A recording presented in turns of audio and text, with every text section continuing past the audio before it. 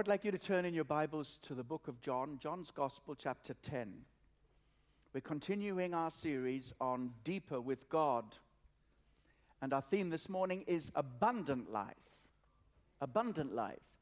So really, from the very beginning, we need to say, what's the connection with the deeper life and abundant life? It's very simple. The deeper you go with God, the more of His fullness you experience and receive in your life.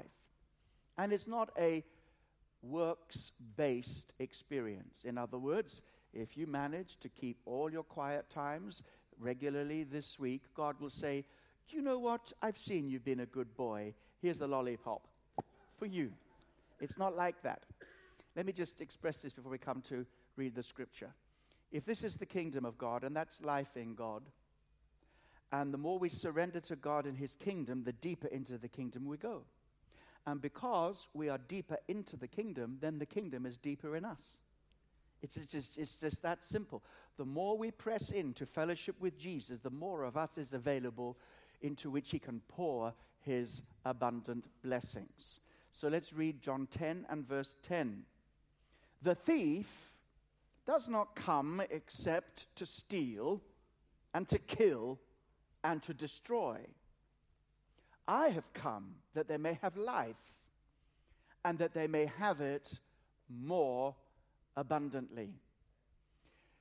Many years ago, in the early days of Pentecostal experience in my life, okay, and that's still quite early, because it goes back some time. The experience I'm about to tell you about is probably before some of you were born, and definitely before some of you were born again. But it wasn't the very, very early days of the Pentecostal movement. We're coming up to our 100th anniversary of that. So I am not yet 100 years of age, but I claim it now. Katika jina la Yesu. Amen. So, we're having this open-air meeting. And one of the dear, stalwart, elderly Pentecostal sisters, she was a sister. I mean, you don't know if you know those. Not a sister in hospital, not even a sister like you might have, like a brother. This is a sister. They were of a type. Anybody know what I'm talking about? The old Pentecostal sisters. Okay, if you're waving your hand, you're aging yourself right now. But she had her hat, hair in a bun, and in a hat, open air, and so we're singing and praising and worshiping God. So she stands forward in this open air meeting. She holds her big Bible. It was the biggest Thompson Chain reference Bible you can imagine. And she stood forward. And I'll just try and imitate her. She's a very, very influential part of my life, so I'm not mocking her. She's in heaven now. And if she's here, he's probably smiling. Okay, step forward and say, and she said, Jesus said, I have come that they might have life, and life more abundantly.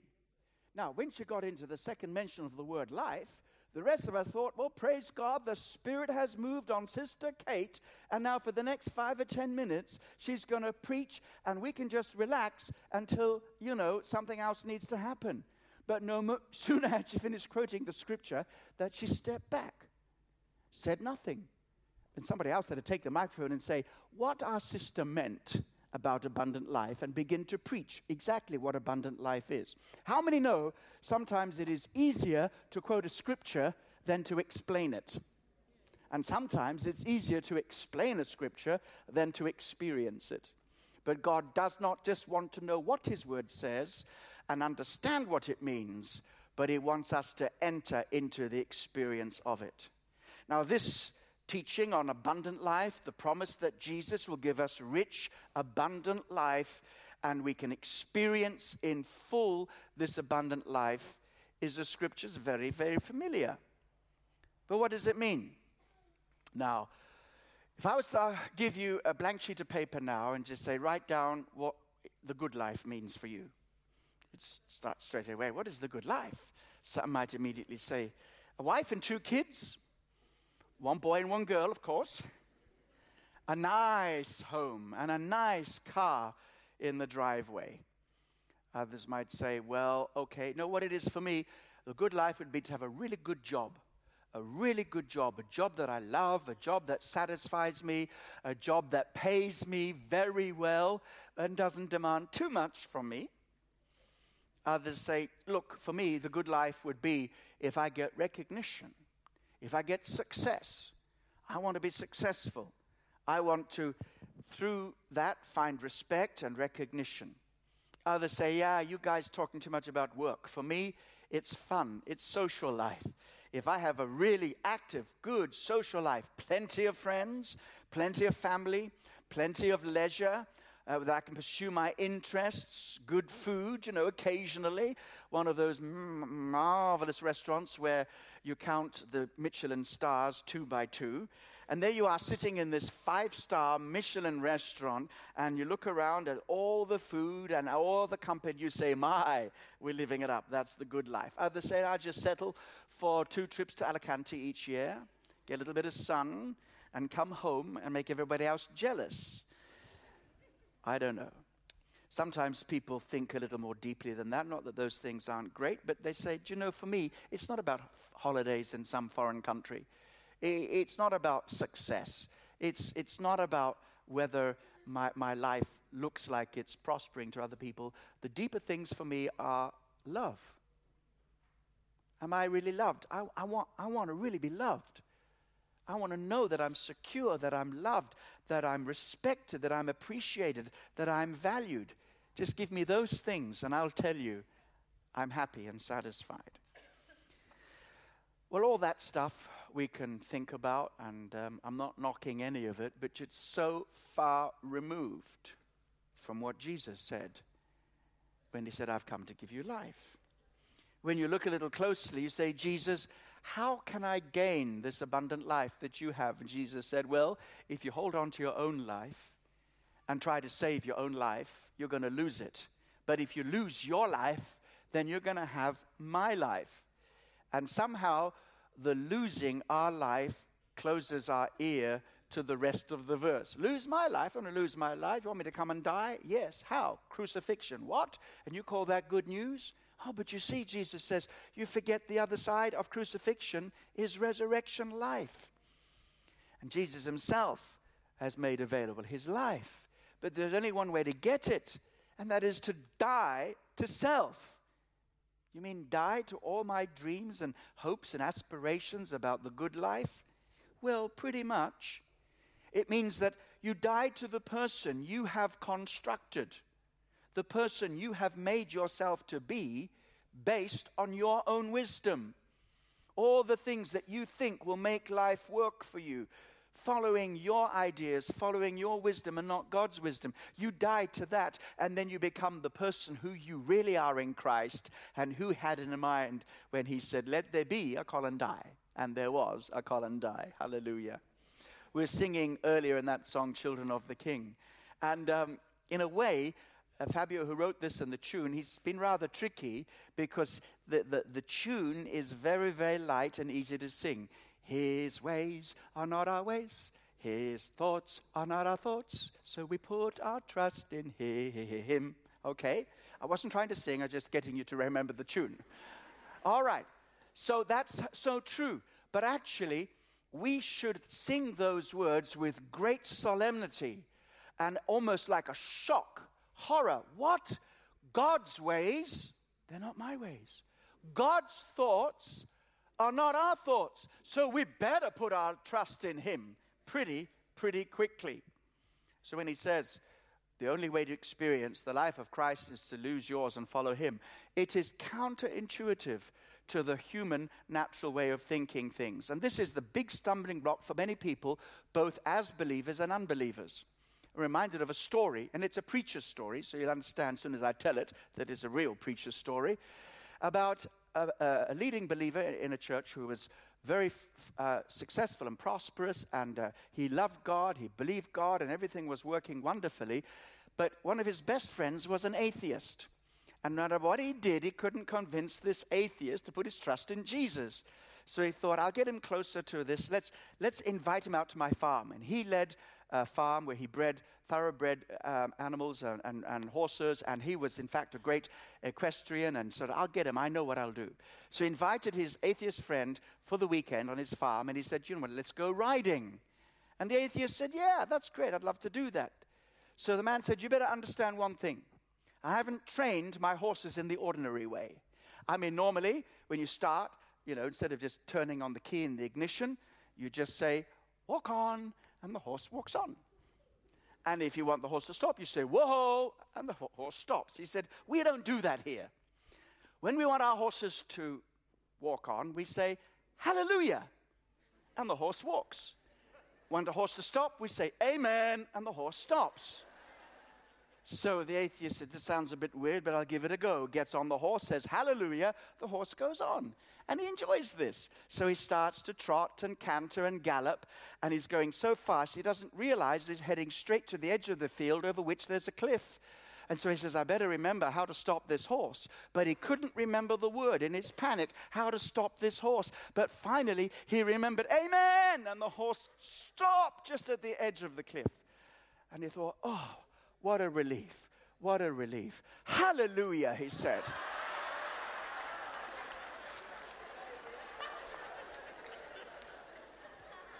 Well, that's not the end of the story. Because now the scene passes the man galloping across the field, wondering what hallelujah and which amen he has to say when. Now he's fallen over the cliff, managed to hold on to a branch of a tree that is growing out of the cliff, and his hands are slipping, and he just knows that any moment he's going to slip to his death. So he thinks, well, now is the time to discover if there really is a God. He's holding on, and so in desperation he says, is there anybody up there? There's no reply. He said, I thought not. Man, what am I going to do? Give it another go. Is there anybody up there? And the voice replies, very deep and strong, let go of the branch. Man looks, let go of the branch, and then thinks, is there anybody else up there?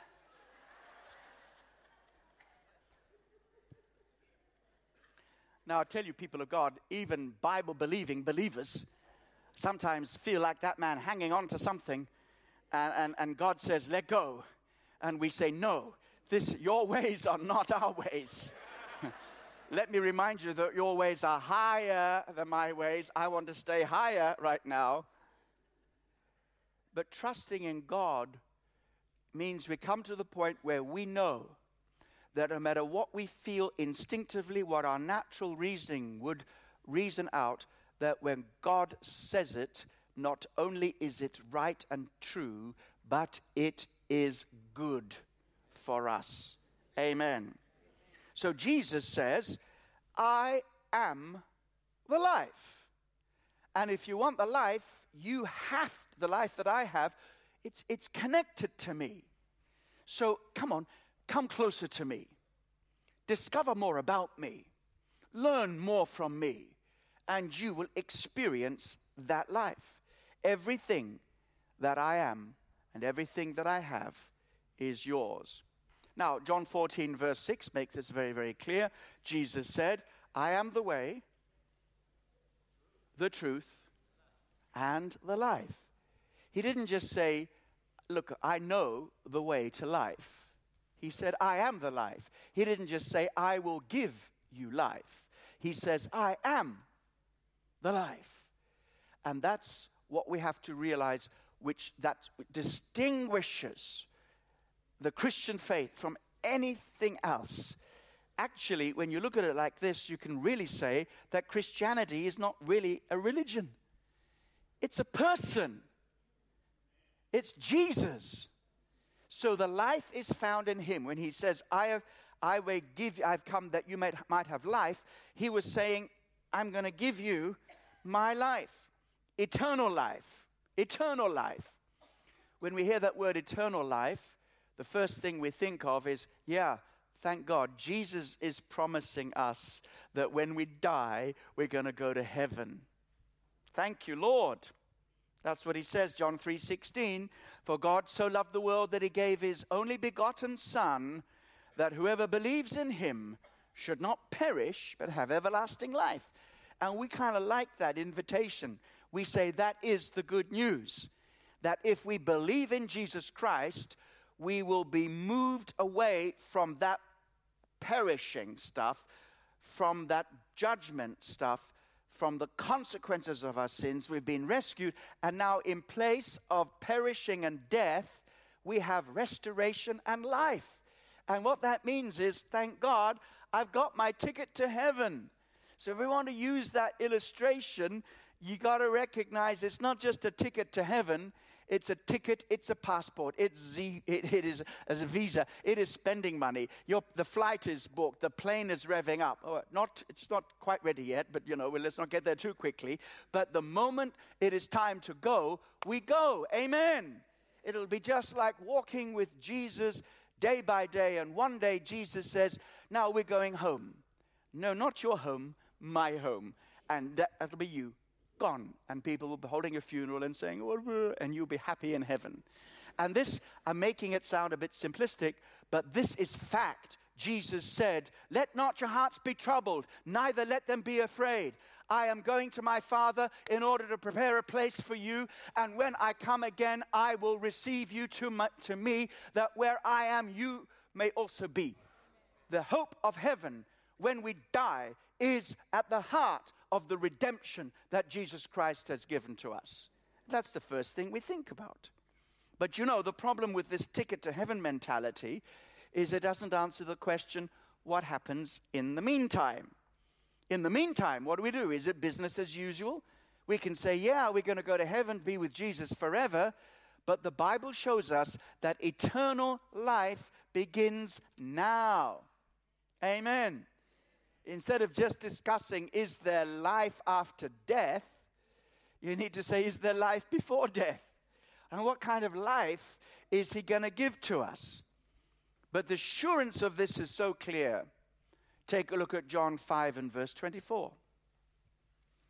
Most assuredly I say to you, he who hears my word and believes in him who sent me has everlasting life. Present tense, has everlasting life, and shall not, future tense, shall not come into judgment, but now past tense, has passed from death to life. So salvation is both past, present, and future. Our past has been removed, our present life is filled with abundance, and our future life is assured. We will never stand before the judgment of God concerning our sins. Jesus carried it all at Calvary. So we can see now that eternal life is not just something future. In fact, you can't even really define it like that, because if eternal life is eternal, then it's for all the time. There may be just different levels to which we experience it. And we know in heaven we're going to experience it with no holds barred, no restrictions whatsoever. In fact, the eternal life that is going to manifest will be so manifested that nothing that is not life will be there. Nothing at all. No pain, no suffering, no frustration, no futility or rejection, only the fullest manifestation of satisfying life, abundant joy, and deep, deep eternal peace. Pleasure, bliss forever, total fulfillment. Now, we know that picture of heaven, we're going to have to wait for that. Amen? We're going to have to wait for that. That's our future hope. And so really, most of God's promises that we love, they're the ones that we're going to see in the future. And you see, the Bible says, faith is the substance of things hoped for, the evidence of things not seen. Faith is the substance of things hoped for. We can begin to enjoy some of that stuff now, but it really properly belongs for the future. We have a future and a hope. God has plans to bless us and not to hurt us. In heaven, it's going to be fantastic. But here on this earth, it's also fantastic, but there's some issues down here. Because sin is still working. It's working in our society. It's working in our world. It's even working in the creation. Because the creation itself has been subjected to frustration. And things don't always work out so well. Up in Scotland, a man had half the house washed away overnight. All right? What did God got against him? Nothing. This is the fact of our world that isn't working so well. People say that's something to do with global warming. I don't know, but there's always been floods and disasters since sin entered the world. And while we live in this fallen world, we are still going to have to face some stuff. Some tragedies hit, and God isn't always there to make sure that nothing in terms of tragedy will ever touch the life of a believer. But what he is promising is that he's always there, that should these things come somehow into your life, we can know two things. God is in control of it, and number two, he is certainly going to use it to work within you an eternal weight of glory that shall not be worth comparing with the present suffering that we experience from time to time. So sin still's working out there in the world. It's easier to grow weeds than flowers. If you want to grow weeds, do nothing. The weeds will come by themselves. If you want flowers, you got to work hard at it. Is that not the truth? But sin doesn't just operate out there, it's also working in here. First of all, our mortal bodies. Our body is not saved. When you look at your body and say there's something wrong with it, remember it's not saved. But your body is going to be redeemed. It's going to be redeemed. This mortal body is going to be changed. And we're going to have bodies that are capable of expressing and experiencing the full life of God. And that's going to be glorious. In fact, when I see you in heaven, you're going to look so amazing that I'll probably be embarrassed until you remind me, well, you look just as good. It's about what's happening in this body. There's certain things that take place in the human body. That which should be north begins to go south at a certain time of life. If you haven't seen that or heard about that, the revelation will come to you soon enough. You look into the mirror and you say, who's that? And you recognize your voice. You said, that sounds like me, but it doesn't look like me, because you think you're still 18. And you're not. You're 81. All right. Amen. Then you got how sin works in your heart and in your desires. The Bible calls this flesh, the fleshly desires. Now, we're not yet delivered from the presence of sin. The power of sin is broken, the penalty of sin is removed, but the presence of sin still seeks to work inside of us. Now, we can have victory, and Jesus has delivered us, but that's a process. And you know, one of the most wonderful things about heaven will be when we say, God, what's different? I'm free. There's not even the temptation to have a negative thought. Those desires that I had to fight against every single day when I was on planet Earth, now I'm in planet heaven, okay, is different. And that is the liberation of the sons of God. And all these things are wonderful things to think about and motivate us towards persevering and welcoming more and more of God's purpose. But we are called to live for God now, in our present situation. And so the big question is, how can I enjoy God's abundant life now? At this time, when I'm still struggling against the ravages and destructive forces of sin, working both within me and working against me from without, and this thirst that I have, this thirst for satisfaction, which is so deep within me, how, God, can I learn to drink at the fountain of living waters? How can I really learn to go deeper and deeper with you? Deep in the fountain of living waters. It says in the book of Jeremiah, chapter 2 and verse 13, my people have committed two evils.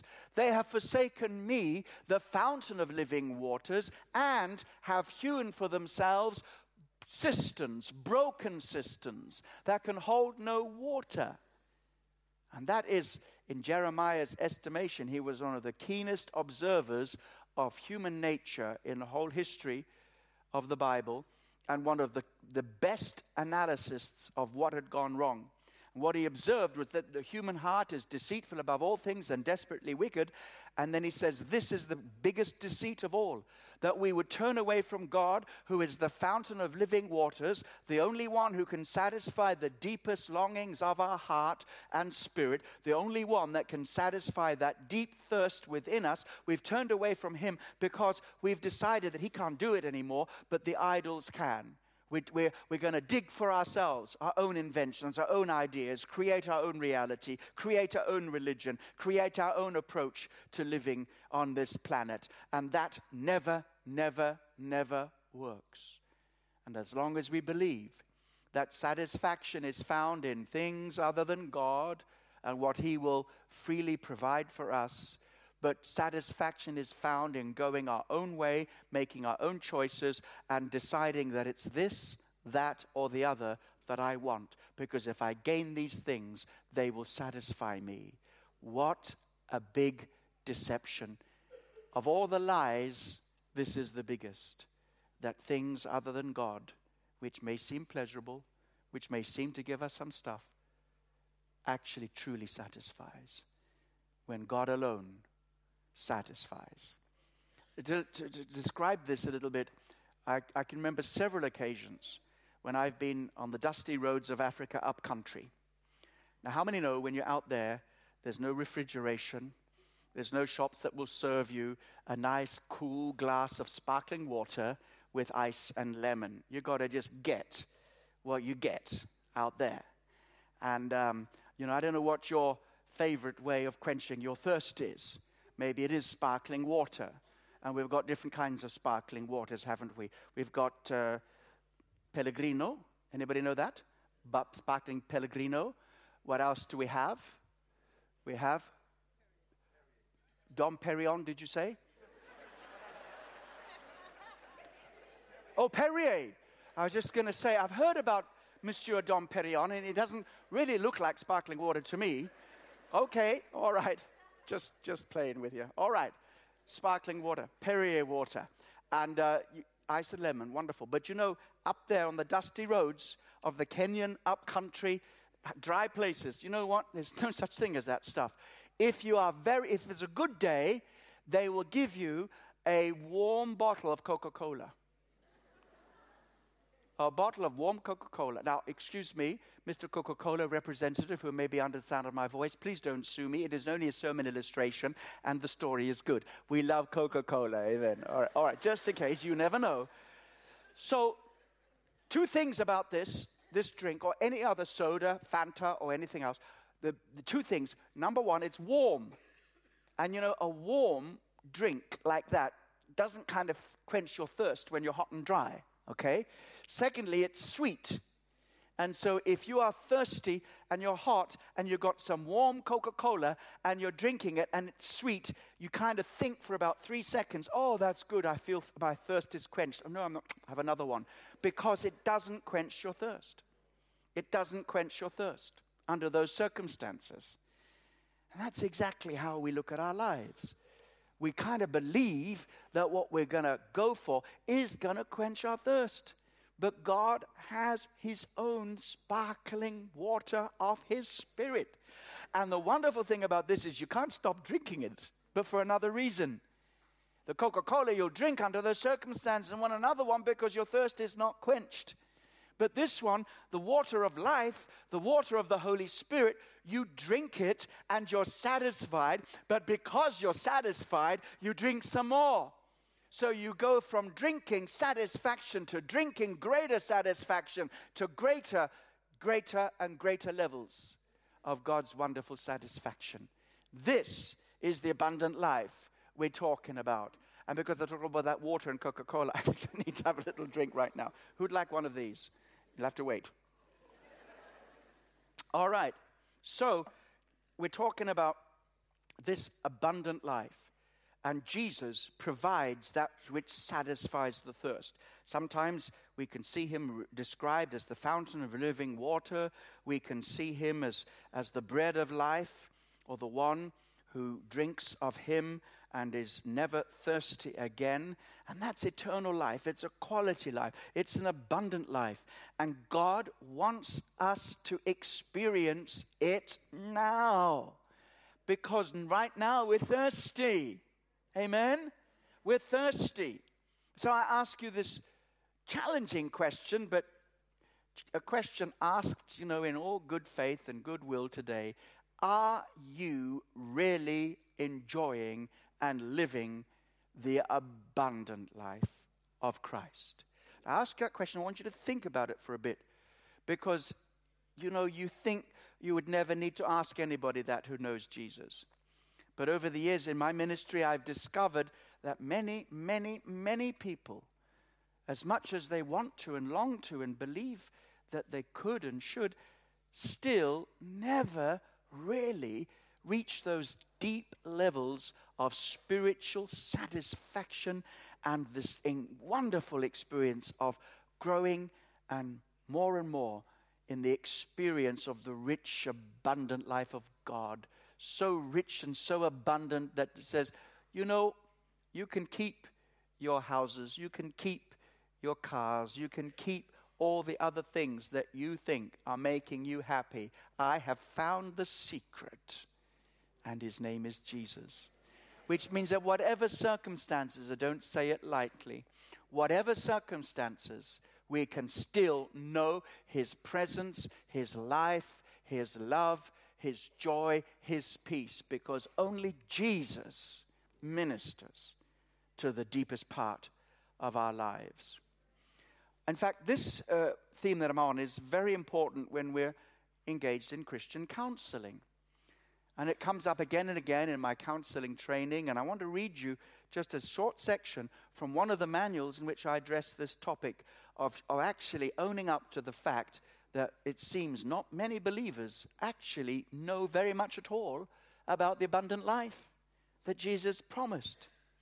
So I write, the life that Jesus offers begins with forgiveness of sins and leads to the satisfaction available only in him. But why do so few believers seem to be enjoying the abundant life Jesus spoke of? For many, this rich and deeply fulfilling knowledge of God seems so completely out of reach, rather than living in God's overwhelming peace or his outrageous joy. Many believers find themselves deeply dissatisfied with their spiritual experience. They struggle with negative emotions, whether it's anger, fear, anxiety, depression, or guilt, or just a vague feeling of emptiness. They are defensive in their relationships, conformist in their behavior, and mechanical in their service to the master. And coming to points like that, some people begin to blame themselves, thinking, something wrong with me. Something wrong with me. I can never have this. I see the brother next to me, they're smiling, so smiling they could do a television advert for Colgate. But you don't know that they're thinking of you, thinking, this, I'm having to fake a smile. This person doesn't even need to perform. They must be so close to Jesus. And we're all comparing ourselves and judging ourselves because we think the problem is that there's something matter with me. So others try to fix it by turning to the quick fix formulas of popular preaching, who make promises for spiritual success based on probably 21st century hedonism, nothing to do with the Word of God. Tell them what they want to hear. Make great promises, doesn't matter. Make great promises, make bigger offerings so I can drive my Rolls Royce. It sounds a bit cynical, but you know what I'm talking about. Others settle for the meaningless cycle of Christian activity demanded by performance-based church life. They abandon all hope of deep intimacy with God or others. And others take refuge in Sunday Christianity, which asks nothing more than to discharge our Christian duties by attending church every Sunday, or at least nearly every Sunday, with the rest of the week clear to pursue what we really believe life is all about. Now, it's okay sometimes just to take the lid off things, because we've probably all been there. Have you been there? I've been there. So it's impossible. You stand up here every Sunday and say what you say. I say what I say for 30 or 40 years, how long I've been saying it, because I believe it and I lay hold of God. But that doesn't mean to say I don't have struggles or I've never had struggles. Of course not. Because we suffer from the same deception, the deception of the flesh, that says, do you know what? Reading your Bible and praying and being a good boy and being a good girl is not half as much fun as getting out there and being a little bad from time to time. Amen? But that's a lie. That's a lie. I think at the end of the day, this has to do with what we really value. And we've got to check the price tag. Sometimes we think the things that we really value and value highly, that cost a lot of money, actually are worthless in the things of the kingdom. And other things that we don't value very much, put a low price tag on, are actually very, very precious. Just like the man who found the pearl of greatest price hidden in a field, and he said, I'm going to buy that field, get that treasure, and I'm going to buy that pearl even if it costs me all that I have. Because he had the values of the kingdom. Many of us in this abundant life scenario are still expecting the abundant life of Christ while living according to the principles of this world. Now, that in terms of an equation, it doesn't add up. It doesn't match. If we want what the kingdom gives, we must live by the kingdom principles. If we want what Jesus has, we must be prepared to forsake everything, die daily, and follow him. Not because it's like this kind of miserable form of Christianity.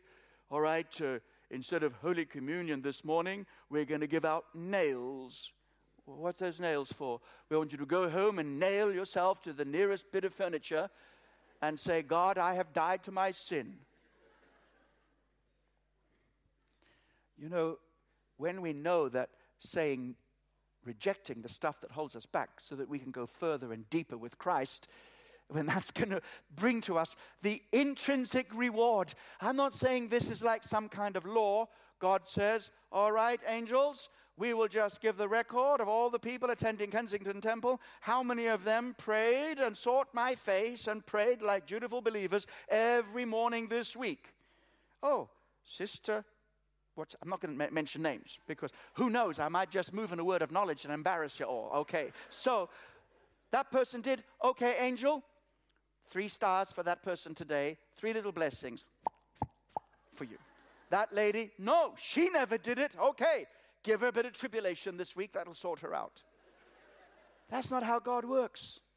That's not how God works. In the kingdom, when we are doing stuff which we know God wants us to do you know what it does?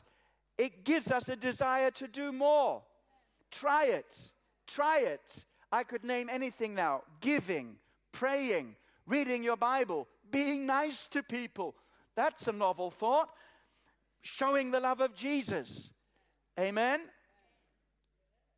When you start doing it in the kingdom of God, this is amazing. There's so much blessing in this. I want to do some more. So the more you give, the more you want to give. The more you read and find out about God, the more you want to know.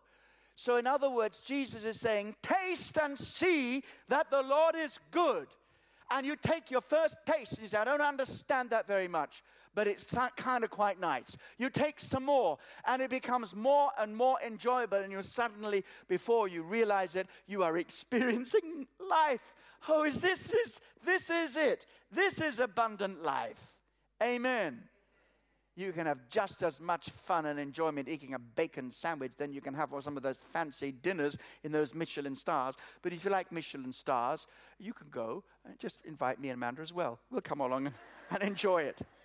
So these values, Jesus always hits at the values of the world that prevent us from entering the deeper life with him and experiencing abundant life. Let me give you a couple of examples. Luke 12:15, Jesus said to them, Luke 12:15, take heed and beware of covetousness, for one's life does not consist in the abundance of the things he possesses. Don't forget it. Amen. We've got somebody famous coming very soon in our Ben and Friends evening, and I've already seen his testimony. You got the leaflet, have you? Got the leaflet? Or if you haven't, we'll make sure you get it before you go. He's explaining already. You can see in the leaflet. Let me just read it out because it illustrates the point here. This is a former Premiership footballer, Linvoy Primus from Portsmouth FC. He tells a story of the struggles and hardships in his life, and he overcame depression through faith in Jesus Christ. So you wouldn't think a Premier footballer with all that money and all that fame, all that stardom, all that accolade, all that success would be depressed. But you see, it's not about money or possessions or success. It really is about what Jesus alone can give you. Amen. In that same context in Luke 12, describing a man who was foolish. He amassed wealth and he thought, I've got enough money. I build bigger barns. I've got so much grain that's it. I can retire now and live the abundant life. And God said, wrong. Tonight is your time to go. He did all that. And Jesus says, verse 21, Luke 12, so is he who lays up treasure for himself and is not rich before God, or rich toward God. And this is it. You become rich toward God, and he's going to be rich toward you. Amen? In other words, when you invest your heart, your life, your effort, your energy, your faith, your time, your money even, in the things of the kingdom, then out of that investment comes the reward of walking in his presence. So how does this actually happen? How do we experience? I want to say 3 things which are so straightforward and so basic that you probably would have learnt them in Sunday school at the age of 4. Not a problem. Because sometimes it's the simplest things that are so profound. Number 1, how do you experience the abundant life? Get to know Jesus. Well, I know him. Yeah, come on. Get to know Jesus. How well do you know him? Do you just know about him? Do you know that he's your Savior? What about knowing he's also your healer? What about also knowing he's your most loving and intimate friend? What about knowing him as the all-wise one that can show you what to do whenever you are struggling with understanding the way forward? What about knowing that he is the one who will be there when everybody else forsakes you? Knowing that he's the one who accepts you and loves you just as you are and will never criticize you, but will always lovingly draw you into deeper experiences with him. Come on, people of God. Jesus is the Son of God, and there is far much more to know about him and to do with him than you've ever imagined. He wants to draw you into his character, his personalities, his ways, his thoughts, and have a vision for you, for your life, and his purposes for you. Get to know Jesus. Number 2, learn to trust him. I'm not apologizing for the simplicity of this, because it's just the truth. It's just the truth. Because it's simple doesn't make it profound, and because it's simple doesn't make it easy. Trusting Jesus. He knows me, and he knows the plan for my life. His ways are not our ways. His thoughts are not our thoughts. So we put our trust in him. Job had to learn this. Job 23 verse 10. Job 23 verse 10. Job had gone, figuratively speaking, to hell and back again. And I think he suffered everything short of actual hell. And he said, God knows the way that I take. He knows this.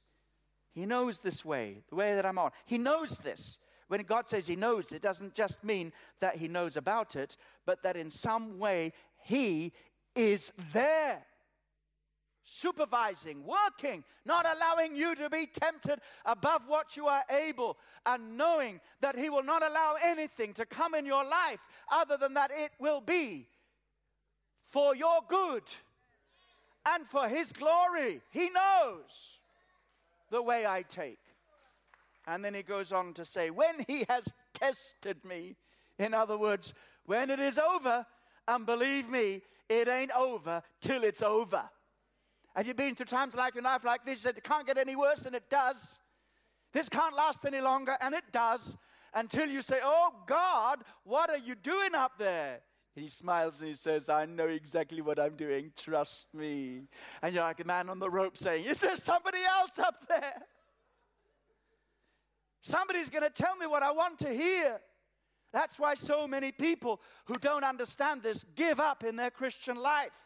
They say, God, you haven't treated me like I told you to treat me.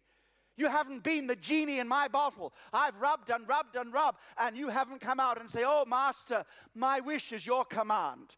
Christianity is the other way around. It is we who come out and say, God, what can I do for you today? God is not the one who is committed to taking every problem out of your life so that you can be his favored, spoiled brats of the kingdom. No, God says there needs something to happen to develop something in you. And when people don't understand that, they'll say, well, you know, I'm sick of all this stuff. I'm going to give up Christianity. I'm going to become something else, a Buddhist, a Muslim, or a non-believer. Because they have never understood what abundant life really is. That it is worth more than any of this stuff put together. When he has tested me, I shall come forth as gold. Let me tell you, if you don't already know it, God doesn't always give you whatever you want whenever you want it. Have you discovered that? Amen. Then we can move on. Finally, first of all, knowing Jesus, trusting Jesus. Finally, loving Jesus. Loving Jesus. John 14, verse 23. Jesus answered and said to him, if anyone loves me, he will keep my word, and my Father will love him. How? We will come to him and make our home with him. This doesn't mean that first you must love God before God loves you. John later writes, we love him because he first loved us. This is love, not that we love God, but that God loved us and sent Jesus. So he's not contradicting himself. He's talking about something else. He's talking about how you can have fellowship with God. It's talking how you can be a friend with God. He's telling you how you can enjoy the abundant life of God. Jesus says, if you love me, keep my word. And as you keep in my word, walk in my way, you will discover aspects of God's love that you would never have discovered if you hadn't chosen to go deeper with me and obey me, no matter what you feel in your life. So really what I'm saying, more abundant life, is that what you want? Then his name is Jesus. Help yourself. Take more of him. Draw closer to him. And as you go deeper with God, the greater will be your enjoyment and experience of that rich, satisfying, abundant life that can be more important to us than many of other former definitions of what the good life was all about. Let's pray right now. Let's pray right now. Before I pray just generally, I want to pray personally. Maybe there are people that never understood that you, by receiving Jesus and trusting in Jesus, you do get your ticket to heaven. So you can say, I know I'm saved. I know I'm going to heaven when I die because he's given me the gift of eternal life. I want to pray for you first of all. Then I'm going to pray generally for all of us to go deeper. So every head bowed, every eye closed. If today you're under the sound of my voice, here in the main auditorium, across the road there, in the coronet, or downstairs in the overflow area, behind me, wherever you are, on the internet, wherever you are, if you want Christ to be in your life, that you can receive the free gift of eternal life, I want you to lift your hand and I will pray for you right now. It's not my prayers that get you saved, but I will pray with you and for you that you might call upon him right where you are. Okay, every head bowed, every eye closed, please. Just nobody moving around. I want you to lift your hand and say, Colin, pray for me as we close this service. I want life. I want Jesus in my life. Quickly, thank you to my left. Thank you for my left. God bless you. Can we have consolidators over there? Please move very quickly so we don't hold up the service right now. Anybody else? Thank you. God bless you here. Somebody's raising their hand at the front. Understand? Up the back there. Welcome. God bless you. Anybody else? Just keep lifting your hands. We're asking people to stand with you because we want to give you a free gift straight after this to help you. Over the road there in the coronet, Dudley, help the people there all over this place. We thank you, Lord. On the internet as well, we thank you for people who are responding all over this place in the different venues. Thank you. God bless you.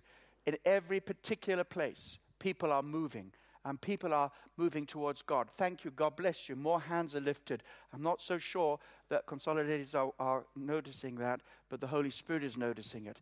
Now, Father, I pray for those who lifted their hands and those whose hearts have responded. God, would you come in your fullness? Will you come through for these people? Will you show them that this is real, that Christ is alive, and there is life in him, joy and peace and forgiveness of sins because of the cross in which he became the sin bearer for the sins of the world and was raised again from the dead. And because you are alive, you have abundant life for us all. And we want to enter deeper into you.